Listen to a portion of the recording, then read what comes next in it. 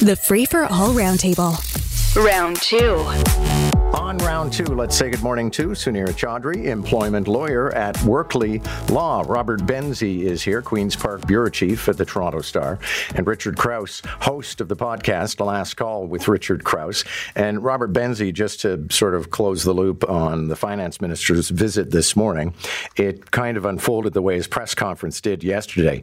You know, everyone was like, okay, great. Yeah, finances are solid. Economy's growing. Greenbelt.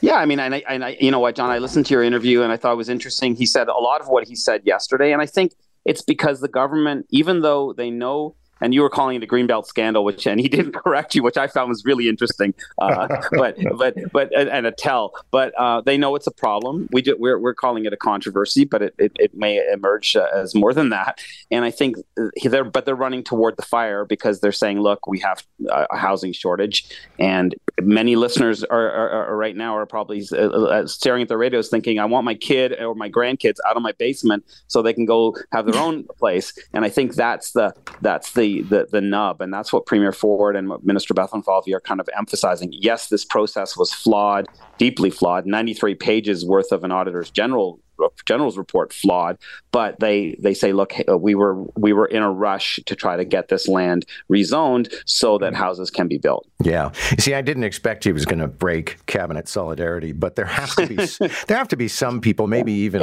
off the record eventually, who are going to say, well, you know, I really hate for this government to go down on this, and I'd rather not. But we'll see. Anyway, listen, I don't want to relitigate the Greenbelt. We will if new facts become available. Let's talk about the possibility of a labor disruption. Robert Turner. No, not Robert Turner. Sorry. I made my notes. Richard Crouse. The possibility is there that we could have some labor disruption when it comes to schools. We're still well away from that. They haven't even taken a strike vote yet, and both sides are still talking. But it's an easy way to frighten parents as they get ready to send their kids back, that the kids may be sent home. It sure is. And as I was sitting listening to the news over the last couple of days about this, I thought, have I transported back in time to, you know, just like with less than a year ago when we were having these exact same conversations? And I just think that if I was a parent with some kids that were getting ready to go back to school, I would be throwing my hands up in frustration, not only because of the potential, and it is just a potential now, that our lives are going to get upended once again. We've got to figure out, you know, what to do with the kids if they can't go to school. But more than that, the kids who were taken out of school during the pandemic weren't, you know, socialized properly, weren't given the opportunity to be around a lot of other kids for long periods of time. And now to hit them with this, oh yeah, we might not be going back in September, would just be soul destroying to me. I think it's wrong. I know that there are huge issues here, but if we could do this somehow through negotiation without a work stoppage, would be the best thing, because I hate to sound like this, but let's think about the kids. You know, let's think about the kids and the effect that this will have on them. Yes, Sunira, I suspect that most parents are fairly supportive of teachers as teachers and the people they leave their kids with, not terribly excited about the possibility of a disruption. Of course not, John. But, you know, I heard Minister Lecce on Jim's show yesterday, and I know you played a clip of it this morning as well. And I thought he made a really compelling argument. While the provincial government probably lost some trust last year with its really tough negotiation style in 2022, I think Minister Lecce coming out saying, you know, our educators are among the highest paid in Canada, best pension plan. I mean, most people in the private sector have no clue what a pension even is. You get to retire as a teacher. Most of us are wondering if we even get to retire. So I think what the points that he made were excellent. And I think he probably even got a lot of people thinking about turning to teaching in Ontario. So I think Minister Lecce is doing a good job about talking. If this is really coming down to the finances, I really think that if the government decides to hold firm here, which it seems like they're at the table, but they want to hold firm a bit. I mean, I think they're doing a really good job of getting parents on their side. Okay, and Richard Crouse is not wrong, and the education minister is not wrong. Robert Benzie, I'm actually looking at teacher salaries in the U.S. I don't think anybody wants to teach in Alabama, but they make $48,000. Even in California, liberal California, an average salary is $78,000. No, I mean, there's no question that teachers are well paid, and I think that's the government's contention.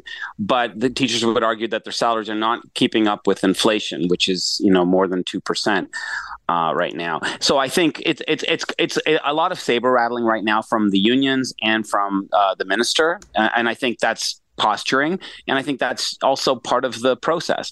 I really hope that parents listening don't think that strikes are imminent, because I'm not really sure that they are. I heard one of the teachers' unions was saying stuff like, "Oh, it's like Mike Harris all over again," and I'm like, "No, it is not. It is not at all like that." That government in the 1990s wanted a fight with teachers' unions. This government does not, and I think the fact that Stephen Lecce was out with Jim Richards yesterday, he's been talking to my colleagues as well.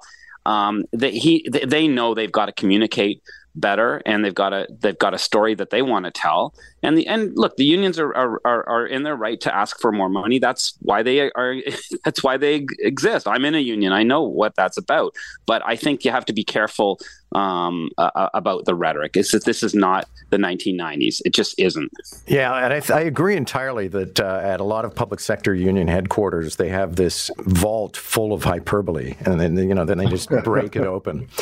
Let me ask you about whether or not Toronto is genuinely a tourism draw, because I guess it's going to be another one of those existential crises, because we have not bounced back to 100% of the number of visitors that we had in 2019, while Montreal has. Let me start with the guy who's sort of, our culture and pop expert, and we can make you a tourism expert as well. Richard Crouse, I think there's a lot of stuff. There's a lot of attractions here to show people, but maybe it's only if they're coming to visit you in the first place. I think that's probably true. We're comparing Toronto to Montreal. I was just in Montreal a week or so ago, and it's vibrant. It's back. The festivals were happening. It seems like there's a new festival there every day somewhere in the city, and they were packed. Everywhere I went was busy. It felt alive. In the last couple of months, I've been to London, Dublin, New York. All of those cities felt different than Toronto does now. Toronto hasn't bounced back quickly. It's not just because of tourism or because of business travel. I think Torontonians have been slow to re-embrace the city and go out and actually use the city in a big way. Taste of the Danforth gets people out. The Barbie movie has gotten people out. But by and large, look for a place to go have lunch, restaurant, because you won't find any or very many, comparatively speaking, to what the city was like before the pandemic, because most of them are closed. They can't get staff. They can't get customers at lunch. The city has not bounced back, and I'm not exactly sure why that is. We've got things for people to do. It's a great city, but I think bad press and people after the pandemic being used to just staying at home and creating new ways of living for themselves, I think that's probably it. But we have to get people out and get them downtown. Otherwise, this city is going to wither and die. Well, Robert Benzie, it's tough not to be loved, but I mean, even pre-pandemic, we would have 5 million visitors a year, and Montreal would have 11. Yeah, I mean, I agree with Richard. People need to get back to the office. Not just on Wednesdays. You know what I mean? Like, go back to the office Monday to Friday. Go out for lunch. Go to the path. Patronize the shops that are in those underground places underneath the towers that are basically empty right now. People need to get back at it. Now, in terms of tourism, John, I mean, I love Toronto. I love living here. I think it's one of the greatest places in the world to live. But I've never quite understood an American tourist coming to visit Toronto when Montreal is at least seems exotic because of the language, the architecture, the history. It's an older city than Toronto. Toronto is a wonderful, modern North American city. But if I was coming from Houston, Texas, or Chicago, I'm like, well, what's Toronto offer me that I can't get at home? And I think that's a problem. But I think Richard nails it, though. I think we need to lead by example. A lot of the tourism ads that the government's put on are actually for domestic consumption. They're to get people to spend money in their own community. And I think that's what people need to do. They need to get out and about, not just at Taste of the Danforth, not just for Barbie or Oppenheimer, just to be out and be in the city and enjoy it. Okay, listen, I want to cover a few more topics, and I'll start with you on this one, Sunira.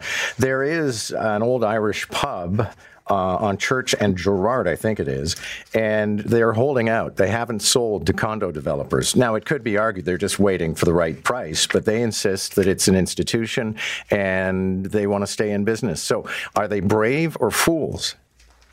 Oh, I think they are brave, and I certainly hope they hold out. John, I mean, this McVeigh's pub, I've been there. It was the unofficial after party at the firm I previously worked at, and it was a great time. I think it's a beautiful building. This is a building that goes back to the 1880s. And, we've kind of touched on it already today, but Toronto doesn't have a lot of historic architecture. This is a beautiful building. So them holding out if they can, where a lot of great establishments have already had to shutter for these, condos to be built. We're getting so far away from what makes Toronto charming and beautiful. If we're just modernizing the city in every nook and cranny with another skyscraper, Toronto is just slowly losing its charm. So I think this is a wonderful story for the holdout. Richard Crouse, you've been on a pub crawl or two. Have you darkened this place's door? Absolutely, I have. And I love this place. I love that they're doing this. I love that the Rex Hotel on Queen Street, not far, John, from where you're sitting right now, is steadfast in its manner of saying, we're going to stay open. We're going to present live jazz 7 days a week. We are going to operate the way we've always operated. And it's these places and not the 1,000 chain coffee shops and, big box stores that give a city a real vibrancy and a real sense of its own character. And we need places like McVeigh's and the Rex and the Local on Roncesvalles and, any number of other places that I can think of that have been around for a long time, that are woven into the fabric of the city. We need those places. We don't need another chain coffee store in their place. Thanks a lot for this. Good to have you all. Robert Benzie, Sunira Chaudhri, Richard Crouse, Bob Reed in for Jerry Agar next. I'll check in with Jerry again today because I know people, if you listen to Jerry, you love Jerry. So you want to know how he's doing and when he's coming back. That's it for me. Thanks to Nick Majorano and Joe Cristiano. Great show. Well done, guys. And we'll see you tomorrow morning. Catch the Roundtable, Round 1 at 7:45, Round 2 at 8:45. Weekday mornings on More in the Morning. News Talk 1010 Toronto.